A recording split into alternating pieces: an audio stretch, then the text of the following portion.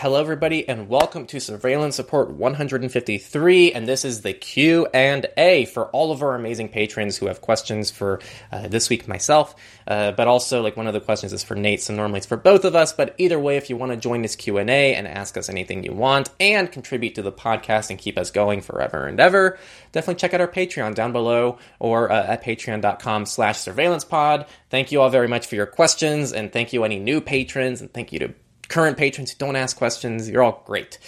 So the first question is from Mr. Camel999, and it's actually a question for Nate, where Nate talked about removing something about a part of a car. So they don't remember what the part was, so I'm going to cut to Nate's response. Nate said it's the modem, so make sure to check out what you can do with the modem for your specific vehicle. So next question is from Frank, and I'm going to summarize this. Essentially, Frank uses a VPN, but they find that on some websites it's blocked, and so they have to disable the VPN just for those websites, and they were wondering if there was a way to do some kind of per-site tunneling, like you can exclude certain sites from the VPN.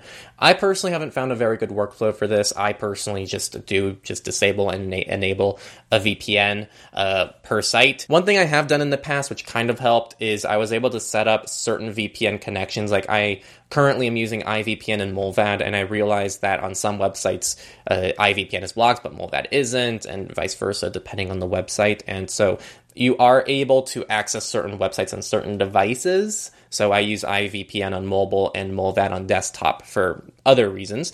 But for example, if let's say your email provider blocks, this is totally made up. Let's say your email provider blocks iVPN. Maybe you just don't use the email provider on mobile and you only use it on desktop. So you can kind of separate this out a little bit per device. Now, some operating systems and VPNs offer some version of split tunneling. Like on Android, you can exclude certain applications. So that is something you might be able to look into.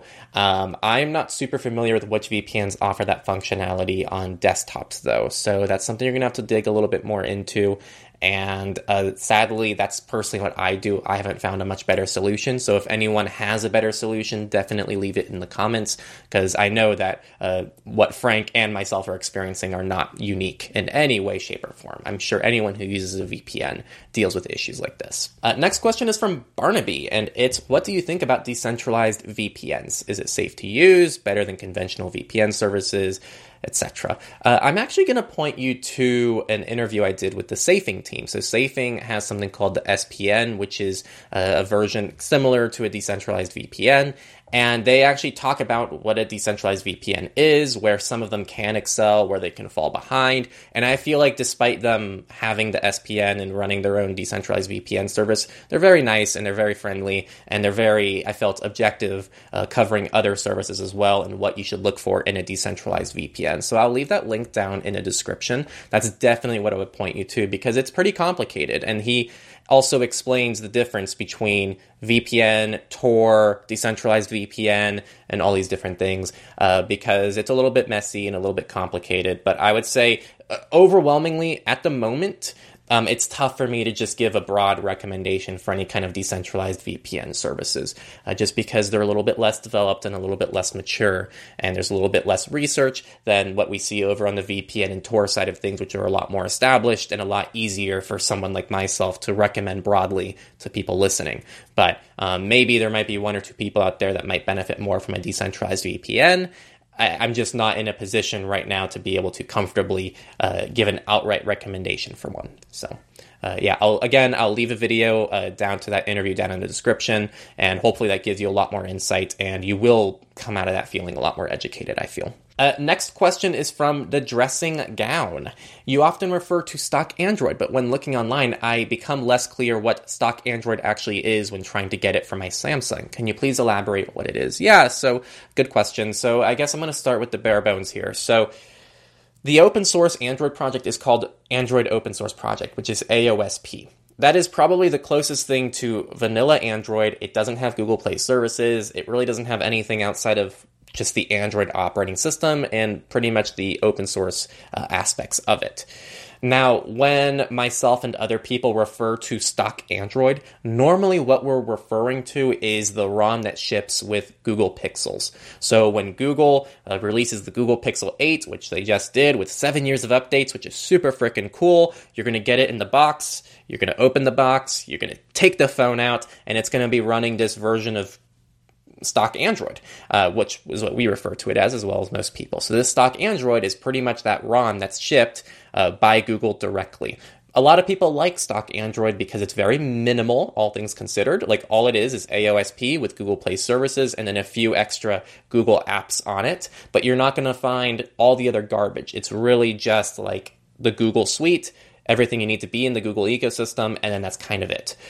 Whereas if you go and buy a Samsung phone from Verizon, you're going to have all of the Google stuff, as well as all the Samsung stuff, as well as sometimes even the Verizon stuff.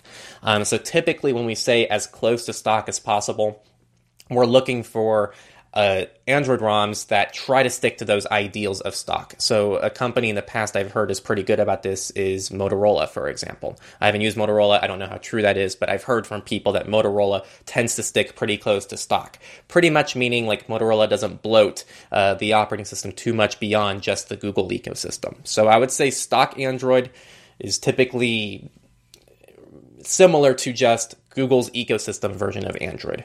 And then AOSP is just the Android open source project. So as for your Samsung question here, I don't know what you're going to find. You're not going to be able to install Google stock Android on Samsung, but you can look at custom ROMs that are very similar to AOSP. So I'd be looking at Lineage OS for your phone, but I don't know which Samsung device you have. A lot of Samsung devices aren't very friendly for flashing custom ROMs. So it really depends what you can do on your particular device. I would look at XDA to see your phone in XDA to see if there are any supported ROMs or something you can do on your phone to make it a little bit more respecting to whatever your goal is. Next question is from David Johnson, and they ask, what do you think is the most private and secure way to implement TOTP2FA, which is those 6-digit codes that generate every 30 seconds, and which approach do you prefer to use? While Google Authenticator is popular, it has obvious privacy drawbacks of supplying Google with the list of sites and services you use. It seems that apps recommended as more privacy respecting, like Authy, Aegis, NT, would have their share of similar issues, namely needing to create an account and having the catalog of the site you use and the seed codes stored by the provider. So I think you might be you're thinking well, but I think that a lot of this isn't quite accurate. I don't actually think, especially if you don't enable the sync, I haven't seen. Could be wrong. If someone has actual evidence of this, please link it to me. But I don't think Google actually collects the list of all services that you use for their TOTP2FA. Now, I know you're going to get people that are going to say, well, it's proprietary. We have no way to tell. But you could, in theory, on an Android device, just disable, if you have a firewall, you could just disable internet access to Google Authenticator, and it will be a completely offline app. And it functions completely offline. You don't need to sync it. And actually, Aegis is the same way. So Aegis is open source, so you can verify this without having to trust anything. And it is completely offline. It actually is because you say later, it seems to be more secure to run the code generation software locally and store the seed codes for backup in an offline password manager database. That is exactly what Aegis does. So Aegis is completely offline. You scan the code, and they actually have a backup file that you can store anywhere you want. And the backup file itself is encrypted, so you don't even need to have a password manager database. You just store all your codes on Aegis, do a backup, keep that file anywhere you want, on a flash drive, on a different computer, it doesn't matter. And then you can always restore from that backup. And that backup itself is encrypted. So even if someone gets your flash drive, unless they know the password, they won't gain access to your codes.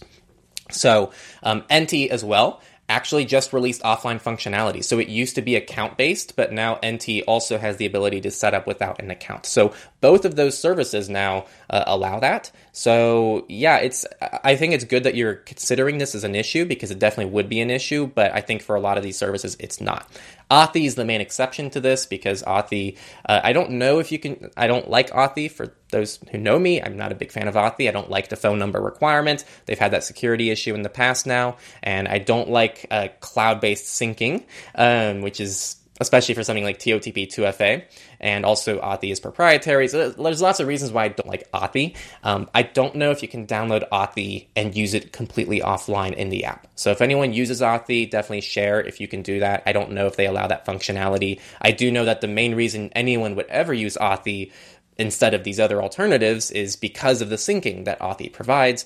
And I personally wouldn't recommend that because it's tied to an account and it's web-based, kind of like you're talking about. So those are some of my thoughts on it. I still think you're better off using Authy versus no 2FA. So I definitely think using any of these is better than nothing, especially when we haven't really seen clear evidence of these services abusing the TOTP 2FA, but we have seen a plethora of evidence that not having 2FA is very bad. So again, we need to value like what the actual evidence is and what the real risks are versus hypothetical risks. And while we can always try to target those hypothetical risks, don't let the hypothetical risks get in the way of the real risks.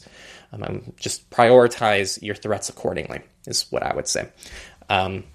Yeah, but I'd be looking at Aegis and NT at this point. I still need to test NT Authenticator now that they have offline functionality, because ever since Rivo had their whole incident, I think a lot of people are trying to find alternatives, especially on iOS. All right, and the last question is from What's in a Name. Have either of you looked into iOS, Siri, and search privacy? If not, maybe someone can answer on a later Q&A, but it seems like it leaks a ton of data. My understanding is if I type a search, all the apps on my phone can see what I typed.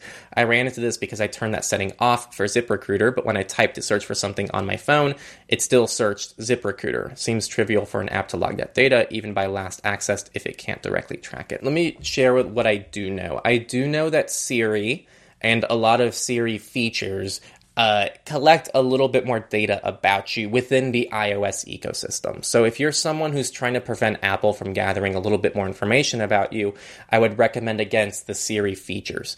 Now, here's where I'm a little bit confused. I haven't tested this, nor do I know. I don't know what kind of access apps have to your search results in this, because you're actually talking about third-party privacy concerns. You're concerned that App X is able to access your search results from here, as well as App Y, as well as App Z. I personally haven't seen this because when I search for something in Spotlight, for example, it'll say maybe use search results in this app, or it's pretty much the way and again, someone please correct me if I'm wrong. The way I understand this works is that, let's say you have Signal. Signal doesn't do this because Signal opts out of this, but let's say you have 20 conversations in Signal. What Signal will do is when the app is open and you're using Signal, it will pretty much store that information and tell Apple, like, hey, we have these conversations, please index this. So it'll say, like, okay, you have these 5 group chats, you have these 10 DMs, and you have these 5 other people that are strangers to you.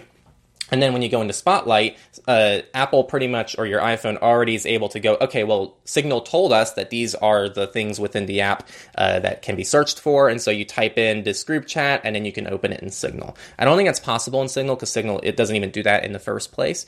But I'm fairly certain that pretty much the app feeds the iPhone information about what's within the app. And so then the iPhone is able to index the information and then you can search for that. That is my understanding. I could be completely wrong about that, but I don't think that it's something that's actively done where you type a search in and then that search is then distributed to every app and then the apps return back with information. I'm fairly certain that those apps actually report to Apple when they're open and when you use them, and then it's indexed, and then from there, Apple just stores a central index, and then when you search, it's able to just go through that index without reporting back to the app every single search. That's my understanding, but please correct me if I'm wrong. People who know more in the comments about this specific issue, definitely let me know. I'm fairly certain that's how it works, but again, I am not really an expert on this, nor do I understand the iOS ecosystem that thoroughly. So if anyone knows better, please let me know, but I'm fairly certain that's how it works.